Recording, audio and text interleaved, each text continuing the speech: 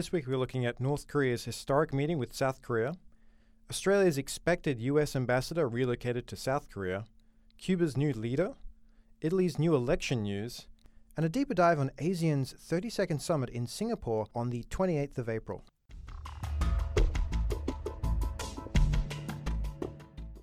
Welcome to the Envoy podcast for the 27th of April. I'm your host, Nathan Shaw.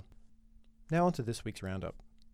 Kim Jong-un has become the first North Korean leader to cross into South Korea since the end of the Korean War in 1953. At a ceremonial meeting at the border truce village of Panmunjom in the demilitarized zone, the South Korean President Moon Jae-in has personally invited Kim Jong-un into the country, and they ceremoniously each stepped over to the other side before continuing into the south. There's ongoing speculation of why this historic meeting has taken place and why the North has agreed to walk into the South and engage in this treaty. Some put forward the dire economic situation in North Korea after the historic sanctions were leveled against it by majority countries around the world. Some experts argue that it is a continuation of the previous attempts at escalation, then rehabilitation of the regime over time to slowly inch forward their capabilities over time without pushing the world too far. Now, part of the reason might be some related news. The University of Science and Technology of China, one of China's national research universities, has released a report stating that the Punggye-ri nuclear test site, located close to the Chinese border in North Korea, has suffered from a series of tremors and landslides that has effectively collapsed the site. This is likely due to repeated nuclear tests in this area, and this provides very interesting background info because recently, Kim Jong-un had suddenly announced that North Korea no longer needed this test site and that was going to promise to dismantle it in the future. And many saw this as a great step forward and as actual solid evidence that the regime was potentially committed and took these denuclearization talks quite seriously. This fact that the site has collapsed on its own somewhat undermines the rhetoric that we've heard out of North Korea. This North-South meeting is, in many ways, part of the lead-up to this historic meeting between President Trump and Kim Jong-un. We've also seen a surprise visit to Beijing by Kim Jong-un, demonstrating China's interest to make sure its voice is heard in that meeting, as well as a secret meeting during Easter by Mike Pompeo, the now confirmed Secretary of State for America this week, who has very much a hardline approach and believes that sanctions backed by threat of force has been what has forced the North Korean leaders to the table, and he's pledged to maintain that pressure until these talks that are expected yield concrete results in the future. Now into Australia, and related news to North and South Korea. The US ambassador to Australia has suddenly been relocated to South Korea instead. We expected to see Admiral Harry Harris come to Australia to represent the US as ambassador here, but he has just been shifted to South Korea before he's officially taken his place here. Some policy analysts have said that this represents Australia being treated as a second-class ally. While it can be seen as treating Australia badly, and it's certainly not preferable for either country, it could also tell a little bit about how US views Australia. The transfer to South Korea at this very critical time in North and South Korean relations shows how highly regarded Admiral Harry Harris was in the US administration, which then reflects the fact that their first choice, if there was not a crisis ongoing, was to send this highly regarded admiral to Australia, which then would actually make Australia seem like a first-class ally. And if it wasn't for this particular crisis, Australia could be rest assured that one of the US's most highly regarded ambassadors would be sent to Australia as opposed to any other country in the world.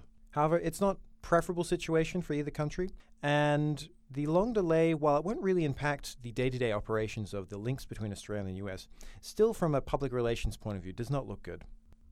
Now on to Cuba and its new historic leader. President Miguel Diaz-Canel became president of Cuba on April the 19th. Canel is the first non-Castro president since the revolution occurred in Cuba. Some he is seen as a potential source of reform for the country. However, Raul Castro, the brother of Fidel Castro, still remains the first secretary of the Communist Party, Cuba's only party, until 2021. This means that any attempts to reform are going to be likely countered by conservatives wanting to retain the country in the current state it is.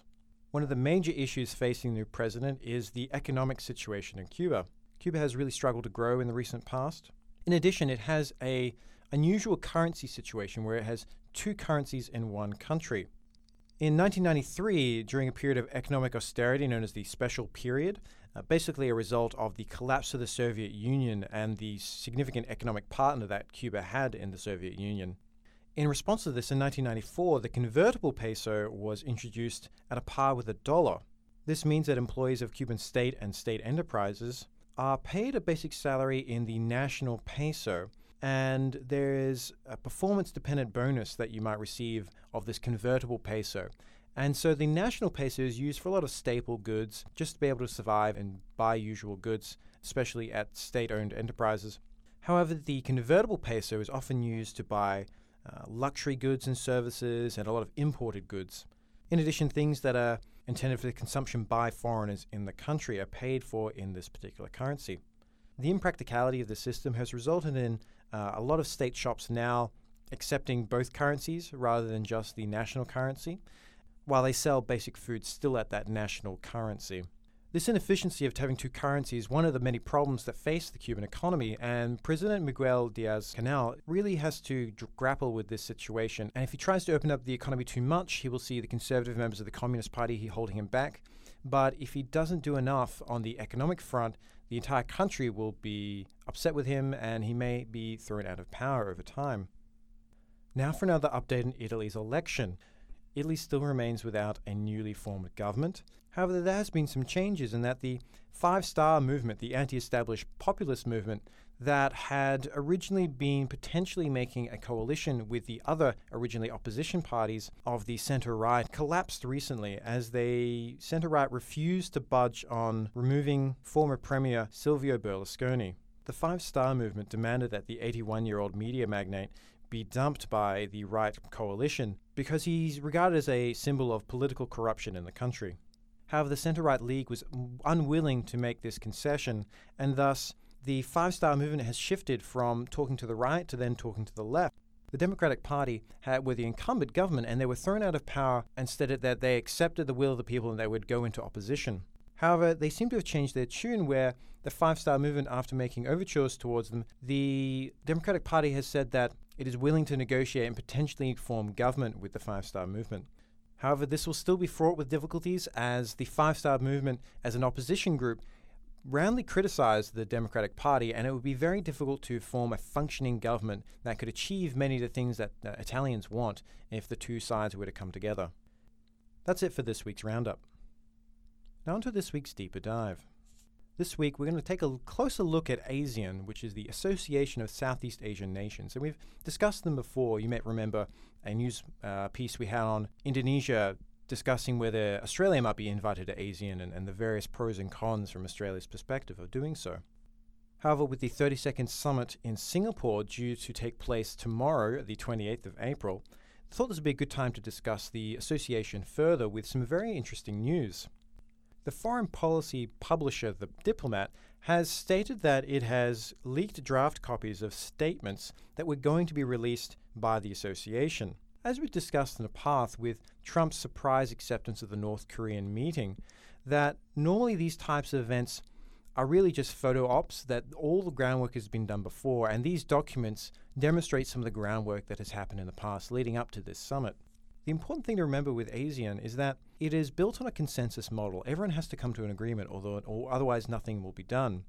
This means that all the countries will discuss back and forth, trying to find some kind of common ground, but it also means that one country, if it decides it doesn't want to agree with the rest, can effectively halt anything from occurring.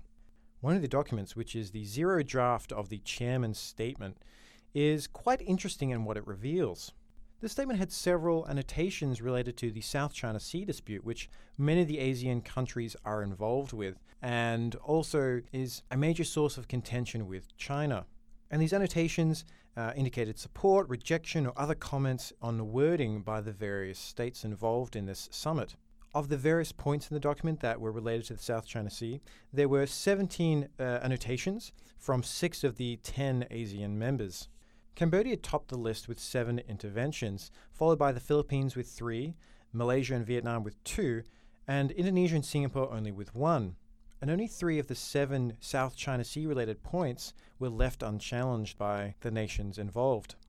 For a bit more detail, for instance, in this document, Point 15, which is one of the 7 that refers to the South China Sea, refers to candid discussions, and in a following sentence says, "We took note of concerns expressed by some ministers on land reclamations and escalation of activities in the area, island building, construction of outposts, and deployment of military assets in disputed areas." The Philippines requested the insertion of the words serious in front of concerns and massive in front of island building to play up the language.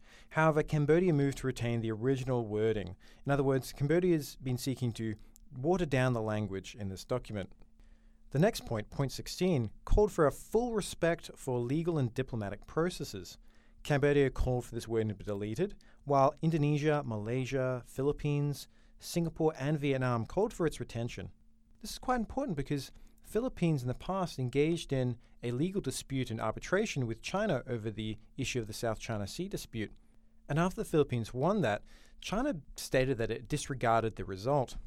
Ever since, many experts have been waiting for ASEAN to back the Philippines by stating this kind of respect for the legal and the rules-based order is often referred to resolve the issue rather than who has the strongest power in the area. If this wording for legal and diplomatic processes stays in the document tomorrow, it'd be very surprising, and it would be a major step forward for ASEAN in terms of coming together and being firmer on the South China Sea dispute. In point 17, the Philippines and Vietnam specifically tried to include a reference to this arbitration between the Philippines and China that the Philippines won. This is quite interesting because up until now, President Duterte has declared that he wouldn't press China on the implementation of the basically award of the UNCLOS, stating that the Philippines was right to be there and China could not move in. Duterte would be seen as someone who is somewhat pro-China, and so this may reflect a change in foreign policy in the Philippines from being pro-China to being somewhat more neutral.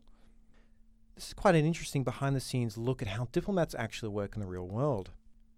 Cambodia has taken the position that disputes in the South China Sea are bilateral issues, that they're between each country and whoever they else have a dispute with, rather than being a matter for ASEAN. However, Cambodia doesn't have a large stake in the South China Sea dispute of its own accord, and so it would seem strange why it would take this particular strong position that the ASEAN shouldn't get involved. However, it makes sense when you know that Cambodia is backed by China, and therefore, through Cambodia, China is able to influence the ASEAN. This means that any statements that come out from ASEAN are usually watered down by Cambodia, by its objections to wordings and segments, and also it prevented ASEAN from issuing a joint statement back in 2012 on the South China Sea dispute. And so this draft copy that's been leaked provides us this great look at what before and after, and see what actually makes it into the final document, and see how far ASEAN has been willing to move on this particular issue. Because up until now, ASEAN, while committed to this kind of rule-based regional order and international law, has been hesitant to do anything that would upset China too much, and particularly because ASEAN has Cambodia in it, and so even if the other countries did want to take a stronger stance against China, Cambodia, through the consensus model, could basically water down and prevent them from saying anything. This is one of the criticisms of ASEAN, in that it can't do anything on contentious issues, and thus there's limitations in how effective and useful it can be in the international system. I hope you've enjoyed this deeper dive, and I'll certainly come back with news of how this turns out and see if anything major happens in terms of the actual statement that comes out tomorrow. That's it for this week's podcast. I've been your host, Nathan Shaw. As always, you can find us at www.envoyfpa.org. You can also contact us on our email, envoyuwa@gmail.com, with any questions, requests, or feedback you might have. We'll be back next week with more news and foreign policy analysis.